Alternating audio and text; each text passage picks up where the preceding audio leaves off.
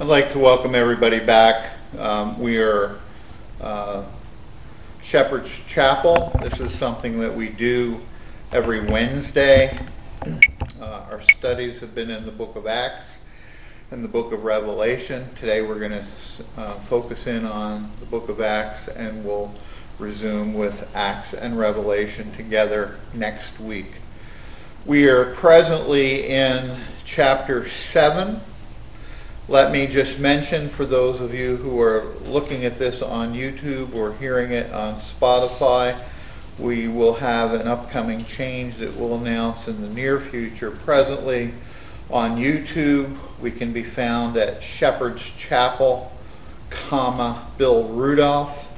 That's RUDOLPH. And on Spotify, Shepherd's Chapel NW. We will be going off of the Shepherd's Chapel Bill Rudolph, and in the future, sometime in the summer, rebranding things so that anything that is online will be Shepherd's Chapel NW. The reason for the additional designation is because there has been a long-standing ministry called Shepherd's Chapel, and we wanted to make a distinction from them since we are not them. But we'll tell you more of that in the future. But this is what we do every Wednesday. Our goal is to teach the Word of God, to be faithful to the Word of God, to get that out to as many people as possible in whatever ways God would have us to use. In addition to what we do on Wednesdays, we also meet as a small congregation on Sundays, and we are an extension of another ministry, which is Lamb Foundation. We are independent from Lamb Foundation. However, we're recognized by the Commonwealth as a standalone church known as Shepherd's Chapel. So while we may have our roots with Lamb Foundation, we are independent of Lamb Foundation. I'm the chaplain for Lamb Foundation, but I'm also the pastor for Shepherd's Chapel. So that's simply by way of introduction to those who are new to us. We hope that if you like what you hear or like what you see on YouTube, you'll spread the word to others. Again, we know of many places throughout the land and unfortunately throughout the world that call themselves churches, that call themselves Bible preaching ministries, that simply are not. Many places have chosen to compromise and will continue to compromise. Our goal is, again, in the long term, to proclaim, as the Apostle Paul did, the whole counsel of God, being faithful to the Scriptures. So, without any further ado, let's look to the Lord not only for His guidance, but also His blessing upon our time together. Lord, we come before You in Jesus' name, thanking You for another day and thanking You for Your mercies, which are new to us every morning. Thank You for these folks that are here. And also thank You for those that will be watching this on YouTube or hearing it on Spotify. And we pray that as the word goes forth, both in this place and in other places, near and far, Lord, may we be faithful. And to the measure that we are faithful, help us to remember these things. And to the measure that perhaps we are in error in any way, help us to forget those things. And help us to continue to study, to show ourselves approved as one who is faithfully proclaiming the Word of God, rightly divided, and that You are using that Word to build us up in the faith and call out some to Yourself. Lord, we have no idea the influence that we will have. That's of little consequence to us. Our main concern is simply that we glorify You in the way we speak, and then in the way we remember and then put these things into practice.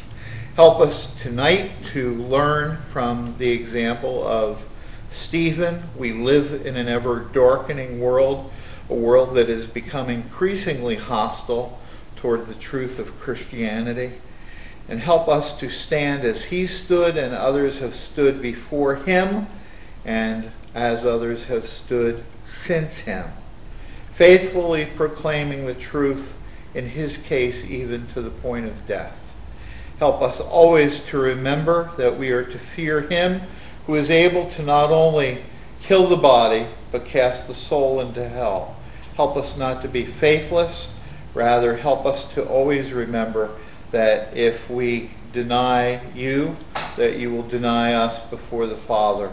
On the other hand, if we are faithful to you, that you will be faithful to us, and that you will continue to give us of your Holy Spirit in order to help us to persevere in the faith. We commit these things to you now and thank you in Jesus' name. Amen. We're in Acts chapter 7. The scene, again, by way of quick review, is this. Stephen, who has been called by the apostles to be one of those individuals in Acts chapter 6 to minister to the Hellenistic widows and to others in need, is an individual who is powerful in the Spirit in both his ability to speak and also in his ability to minister with miracles and signs. And he has been basically taken captive and now is put on trial. But he's not going down without a fight. The last time we spoke, we reminded you that at this juncture, I'm sure he is well aware of his fate to be.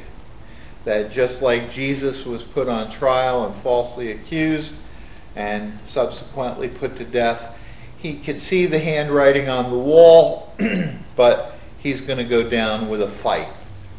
And that fight is that he is going to give an extensive, in fact, the most extensive testimony, beginning from the time of Abraham until the time of the people of God in the experience with the tabernacle and then subsequently with the temple. But over and over again, it's not him that's rejecting the truth. It is, in fact, them presently and their predecessors. So the focal point of his speech to them has been, you've rejected God, you've rejected the patriarchs, you've rejected Moses, who was going to be used of God as a deliverer of the people of Israel. You rejected God's law, that thing that you put out there and you want everybody to believe that you believe, but in reality you don't. And then you make a mockery of the tabernacle and subsequently the temple, and then he offers a stinging rebuke and indictment in the latter part of the chapter, and then he's subsequently stoned to death. So I want to pick up where we left off, and that was we've covered their rejection of God, the patriarchs, Moses, who was called upon by God to be raised up as a deliverer, and then with Moses, acting as the go-between between the people that God was going to call and constitute as the nation of Israel. With that, God, in creating his covenant with what becomes the nation of Israel, he gives them the law. And we'll pick up the narrative at verse 37. This is the Moses who told the Israelites, God will raise you up a prophet like me from your own people. He was in the assembly of the wilderness with the angel who spoke to them on Sinai, and with our ancestors, and he received living words to pass on to us. But our ancestors refused to obey him. Instead, they rejected him, and in their hearts they turned back to Egypt. They told Aaron, make us gods who will go before us. As for this fellow Moses who led us out of Egypt, we don't know what has happened to him. This was the time they made an idol in the form of a calf. Now, what's going on? God has led this people the individuals, the progeny of the patriarchs again, are Abraham, Isaac, Jacob, Joseph, and Joseph's brothers. They are in Egypt. They're called out of Egypt by God through Moses. Moses is going to be God's deliverer. You remember the episode over and over and over again when Moses is called upon by God to go into the court of Pharaoh. And what does he tell Pharaoh over and over again? Let my people go. And Pharaoh says no. And Moses goes back and he says, let my people go. And Pharaoh says no. And then God brings the plagues upon Egypt. And at some point, the final plague, if you will, is the death of the firstborn and the beginning of the practice of Passover. And Passover was practiced this way. When God has reached his fed up point, and we need to understand that that's not a phrase that I use loosely with God. You see, God reaches his fed up point with people. Years ago, I was counseling a young man. He was a stupid young man. And I told him he was a stupid young man. Here's why he was stupid. At the time he was living with his parents, he was in his 30s. He had been involved with a couple of different women. He had made at least one kid with one of these women. And he liked to drink and drink and drink and drink and drink. And he would borrow cars from his family and go out and wreck the cars. And he would go out and wreck another car. And then he would go out and do more drinking. And then he would get into fights with his girlfriend. And so on and so forth. And at some point his family said, if you're going to continue to live here, you need to do counseling, and we have somebody we'd like to recommend you to do counseling with. So he ended up doing counseling with me. And regardless, during the time that he was counseling with me, he was very nice, he was very polite, but he didn't stop drinking.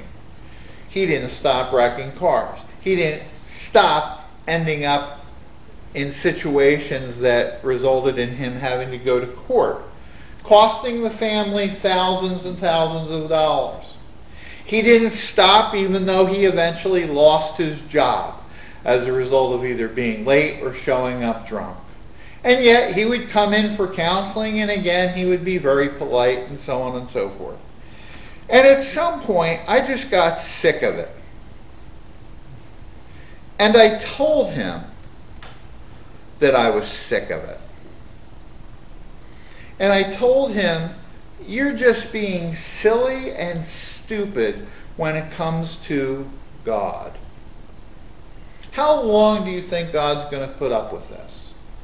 To which he said, well, isn't that what God's all about? And I said, excuse me, what are we talking about? He said, God's in the forgiving business, isn't he? God's going to continue to forgive me over and over and over again. And I said, let me read one verse to you. Just one. All I want you to do is listen to it. I'm going to read it. I'm going to read it twice. And I want you to listen. Because this is what God is saying to you. And I'm afraid that your day is going to come in short order. And it's Proverbs 29, verse 1. And there's a phrase, a two-word phrase, stiff-necked. Stiff-necked simply means stubborn. Okay? Everybody got that? It's just the old Hebrew way of defining somebody as stubborn. They're stiff-necked. All right? So the writer of Proverbs says it this way. Whoever remains, and I'm going to substitute stubborn for stiff-necked. Whoever remains stubborn after many rebukes, and I looked at him and went like this, will suddenly be destroyed, and that without remedy. I said, do you know what that means? He said, no, I don't know what that means. I said, let me tell you what that means. And I broke it down for him. Whoever remains stubborn after many rebukes. A rebuke would be like this. Somebody comes in, they're a resident here. And they're always complaining to me about how the staff isn't fair to them and so forth. And so I say to them, okay, how about you come over to the office? And we walk into the office and I see the problem instantly.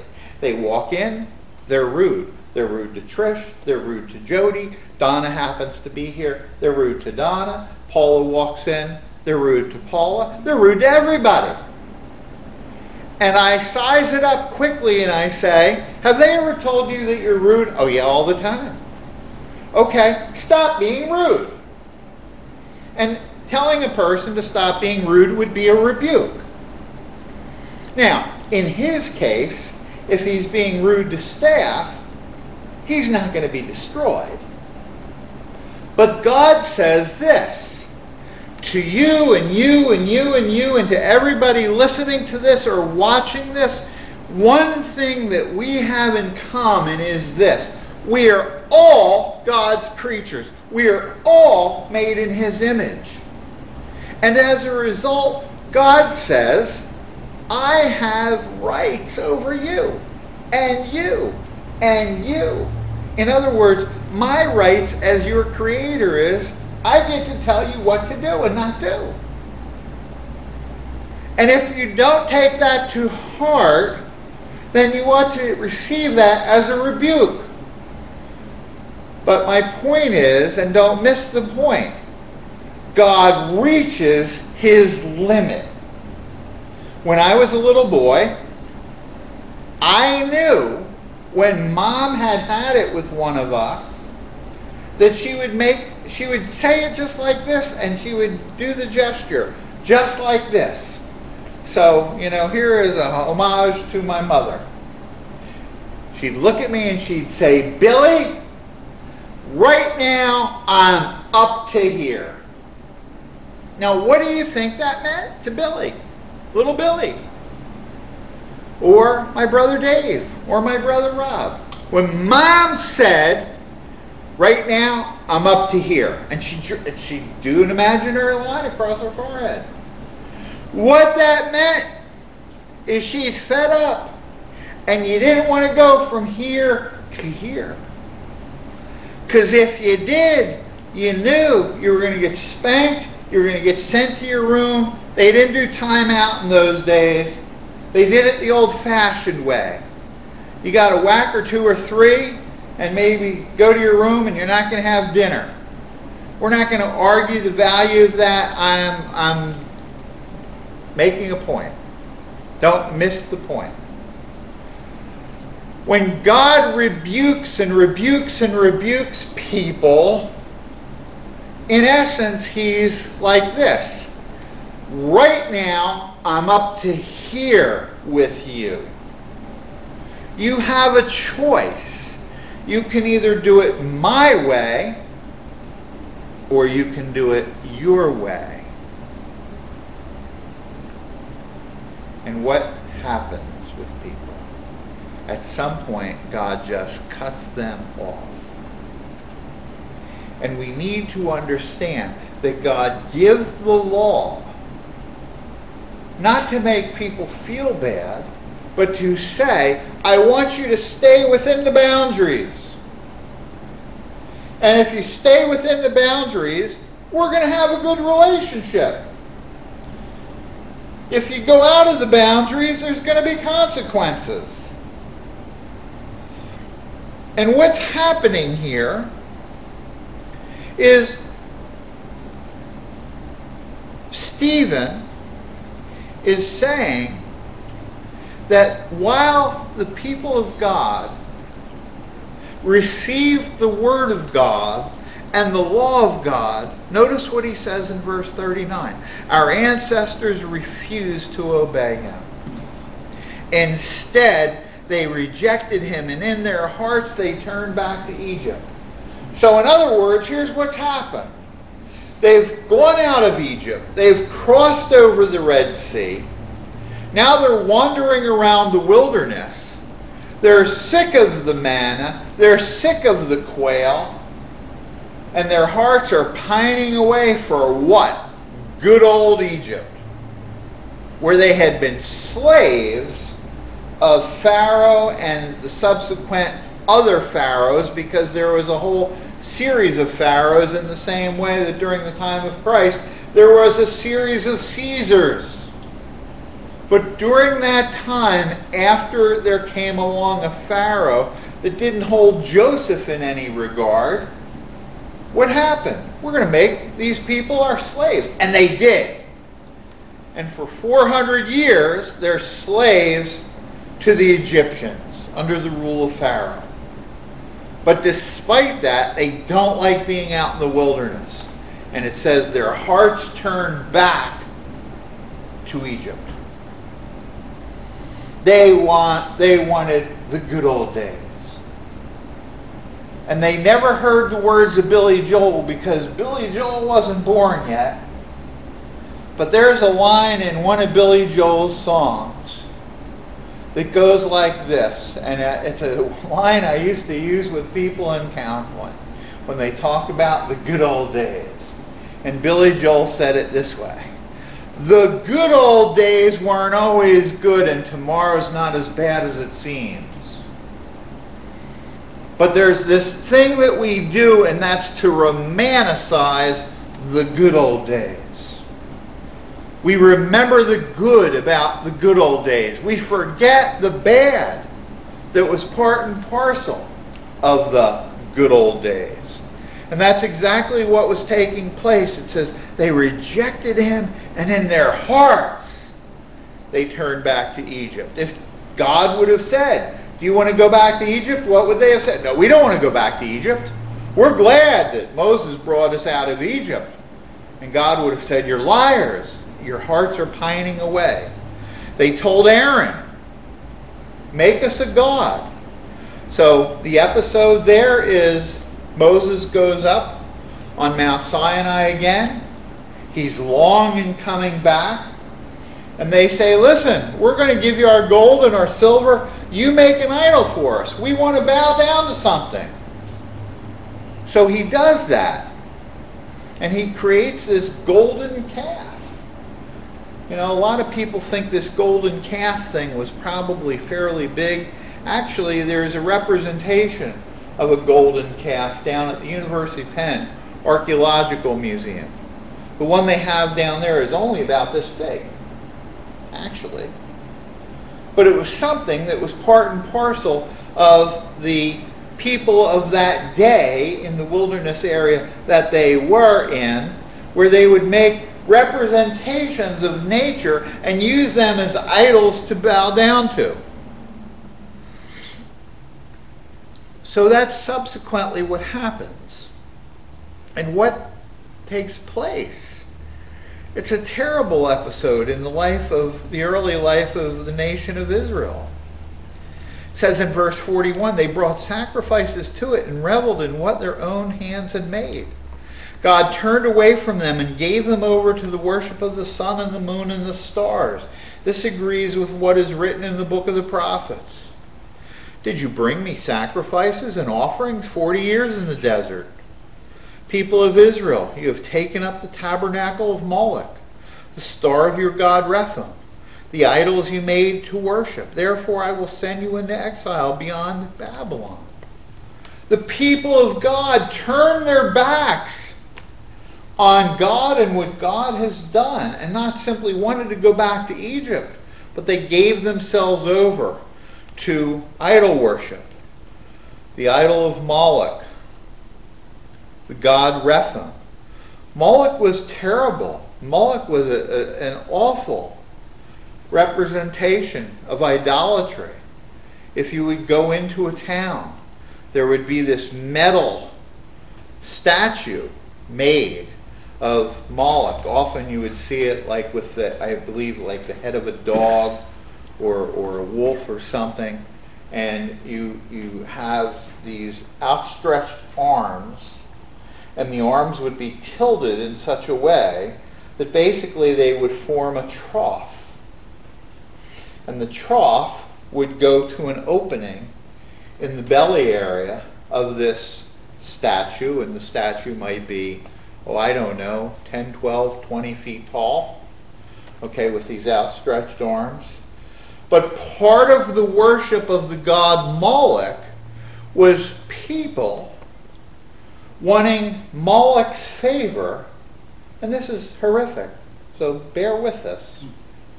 They would take their children,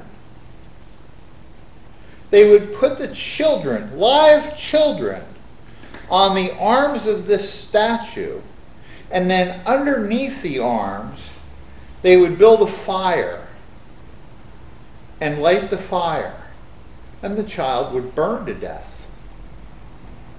And then the blood of the child would go down this trough into the belly of the god. And in so doing, in offering their child to this Moloch, Moloch was supposedly going to give them good favor and health and financial prosperity. Well, that was something that we find inconceivable, don't we? And yet, think about some of the things that go on in the world today. I mean, there are people in the world right now that you may find it very difficult to believe that truly worship animals. There is a reason, for example, like in India, a sacred cow is referred to as a sacred cow. Or if you're walking across an area in India or in Asia, where there's elephants, the elephants have right of way. How come? Because they're sacred beings. How silly is that? Well, we look at it as silly, but in their culture and in the way they worship God, or their representative or representation of God in their head, they're very fine with that. Well, the people of Israel were doing that too, and God is calling them on the carpet. And Stephen here is quoting from the book of Amos, and he's making the point: you're calling me into question. You're daring to say that I'm rejecting the law. In reality, you are rejecting the law, not me. In the same way you've rejected Moses, in the same way you've rejected the patriarchs, in the same way you've rejected God. He continues, our ancestors had the tabernacle of the covenant law with them in the wilderness. It had been made as God directed Moses according to the pattern he had seen after receiving the tabernacle. Our ancestors under Joshua brought it with them when they took the land from the nations God drove out before them. It remained in the land until the time of David. But with the tabernacle itself was never to be an end in itself. Yes, to the Israelites, and then subsequently the Jews, it was a bit of a sacred place. There were parts of it you just didn't mess around with. The most holy place, for example, was the place of primary worship for God. It was only entered once a year by the high priest. Otherwise, off limits. Didn't go into it. Nobody. And in that sense, it was that whole idea of tabernacle or temple might have been thought of as a sanctuary or sacred. But I want to make a point. Sometimes I'll talk to different people, and they'll be talking to me about their church, or we'll walk into a church together. And you can see when they walk into this building that they're of a different mindset than me, because they're walking into something that they regard in their head as it's like holy. Like we should be quiet in here. To which I might say to them if I was with them, why? This is just a place. You see, the church isn't the building. We look across the street, there's a building we call St. Luke's Church. The reality is, St. Luke's Church, really, are the people of God who are believers who attend that building. There's nothing sacred about that building at all. the part of the church building that they call a sanctuary isn't any more holy than any other part of that building or that property. In the same way, in some churches, the very front part of the church where the elements for communion are brought to, that's sometimes referred to as, that's the altar. Well, there ought not to be an altar in a church building. Why? Because Jesus has offered himself once, and only once. Never again. There's no altar. There's no sacrifices going on. That sacrifice was done 2,000 years ago on a cross. Now I say all of that because, again, they were making the tabernacle and the temple an end in itself. Something like, as long as we attend to this tabernacle, as long as we regard this temple as a holy place, somehow we get points with God. You don't get points with God. Folks, if I've said anything over these last almost 2 years that I've been preaching and teaching, there's nothing you can do to get points with God. What God wants you to do simply is this: repent of your sins and believe in his Son. That's it. That's it. Believe on the Lord Jesus Christ and be saved. If you're not born again, ask God to help you to become born again. Because it's not something that I can do. If you don't understand the Scriptures, ask God, Lord, help me to understand the Scriptures. Because it's not anything that I can do. There's no on and off switch for any of us. Only God the Holy Spirit can make his word clear. But again, what we have is a man on trial, and the man who is on trial here, Stephen, is making a point with those who's accusing him. Understand who it is that's really on trial here. You're putting God on trial. You're putting the patriarchs on trial. You're putting Moses, your great deliverer, on trial. You're putting your law on trial. You're putting the tabernacle and the temple on trial. And all of those things are found wanting. And you want to accuse me and to blame me. Well, at some point, as Stephen is continuing to preach, it reaches a crescendo. And he makes it crystal clear to them. In case you're wondering who I've been talking about and how you ought to deal with him, let me make it clear to you. And so in verse 48, Stephen continues. The Most High does not live in houses made by human hands, as the prophet says. Heaven is my throne, the earth is my footstool. What kind of house will you build for me, says the Lord, or where will my resting place be? Has not my hand made all these things? And then Stephen, I'm sure, at this point, he's got a bead on things. It's just like when I'm preaching at Shepherd's Chapel. I'm looking out at everybody. The other night, I had a dream, and it was kind of nightmarish for me. I was preaching somewhere, and nobody was paying attention. Everybody was kind of like blank face. It was like, I hate those situations. I've only experienced them a few times. There was one church that I used to preach. It was like I could never tell when the people were engaged or not. And it was like I would start a sermon and I couldn't wait to get done the sermon. I'm always interested in, a person can be engaged. And what I mean by that, that's a subjective call on my part, but I'm looking around. Are people paying attention? Do they look like they're getting it? Are they agreeing with me? Are they disagreeing with me, which is okay as well? At least there's a starting point there.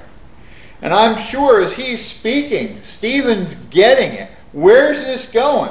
This isn't going well. I know what the outcome is. I'm not getting out of here alive. That's what's going on inside of Stephen's head.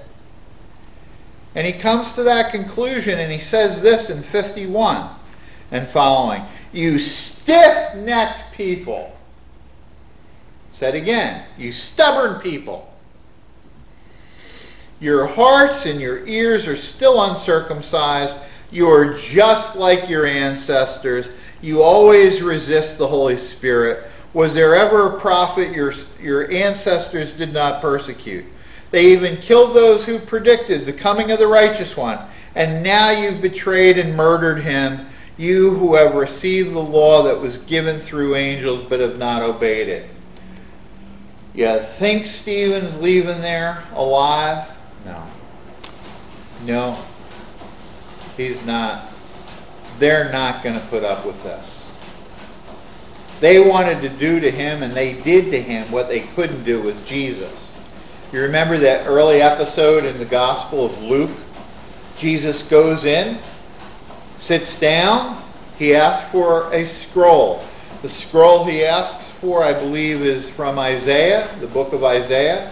Isaiah 61. He reads it. The Spirit of the Lord is upon me to give sight to the blind, and he continues reading that passage. He hands it back to the attendant. He sits down, and he says these words. This day, these words are fulfilled in your hearing. What was he saying? He was saying something absolutely remarkable. He was saying, folks, words that were written by Isaiah 700-800 years ago are fulfilled right now, today, in this synagogue. That's exactly what he's saying. And they knew exactly what he was saying. And in saying that, he was saying, the Messiah you've been waiting for, you're looking at him. What do? It says in that passage, they took him out to the cliff, and they're ready to throw him off the cliff, and what does he do? He walks through the crowd, miraculously. How did he do that? Don't know. He's Jesus. That's not going to happen here. That's not going to happen here at all. When the members of the Sanhedrin heard this, they were furious and they gnashed their teeth at him. Now, again, they're not just going like this. Okay, gnashing their teeth means, we want a piece of him. You're going to get it. We're going to kill you. That's the idea. They're furious. Stephen, full of the Holy Spirit, looks up to heaven and he sees the glory of God and Jesus. And this is significant, folks. Jesus doing what? Anybody? Jesus doing what? Read it if you don't have it. Receiving the Spirit. Jesus is standing at the right hand of God.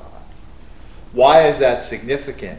Because anywhere else, when Jesus ascends to the Father, it says that Jesus is sitting at the right hand of God. So why is it significant that Jesus is here imaged as standing?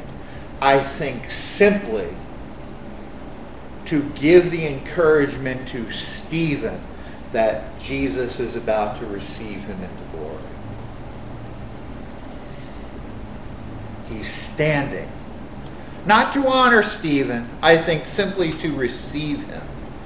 But he sees what is called a beatific vision of Jesus. He sees Jesus standing at the right hand of God. Look, I see heaven open, the Son of Man standing at the right hand of God. At this, they did this. They covered their ears. We don't want to hear this anymore.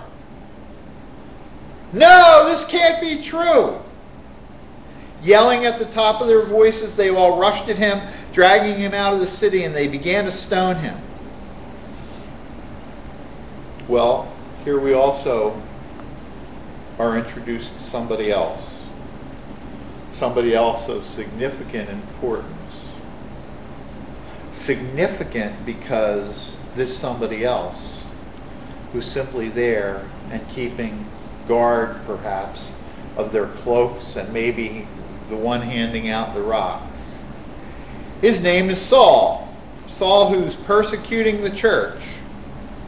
They laid their coats at the feet of a young man named Saul. Why is that significant?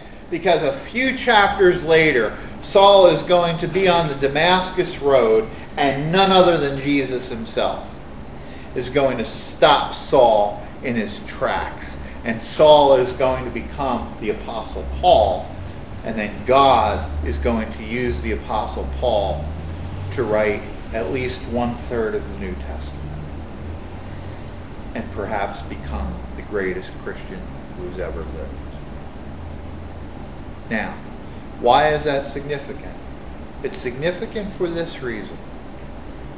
There are some within the sound of my voice, whether here or again, on YouTube or on Spotify, who may be listening to this wondering, is God able to save me? After all I've done in my life. Look at what Saul is doing. John, you need a rock? Here's a rock. I'll watch your cloak. Amy, here's a pile of stones. Help yourself. We got to stone this guy to death. Saul's that guy. Saul's that guy. There's nothing to commend him to God. There's no reason that God should ever save him. And yet God does. Simply because he chose Saul before the foundation of the world, in the same way that he's chosen you if you're a believer now. There was nothing to commend me to God. Nothing.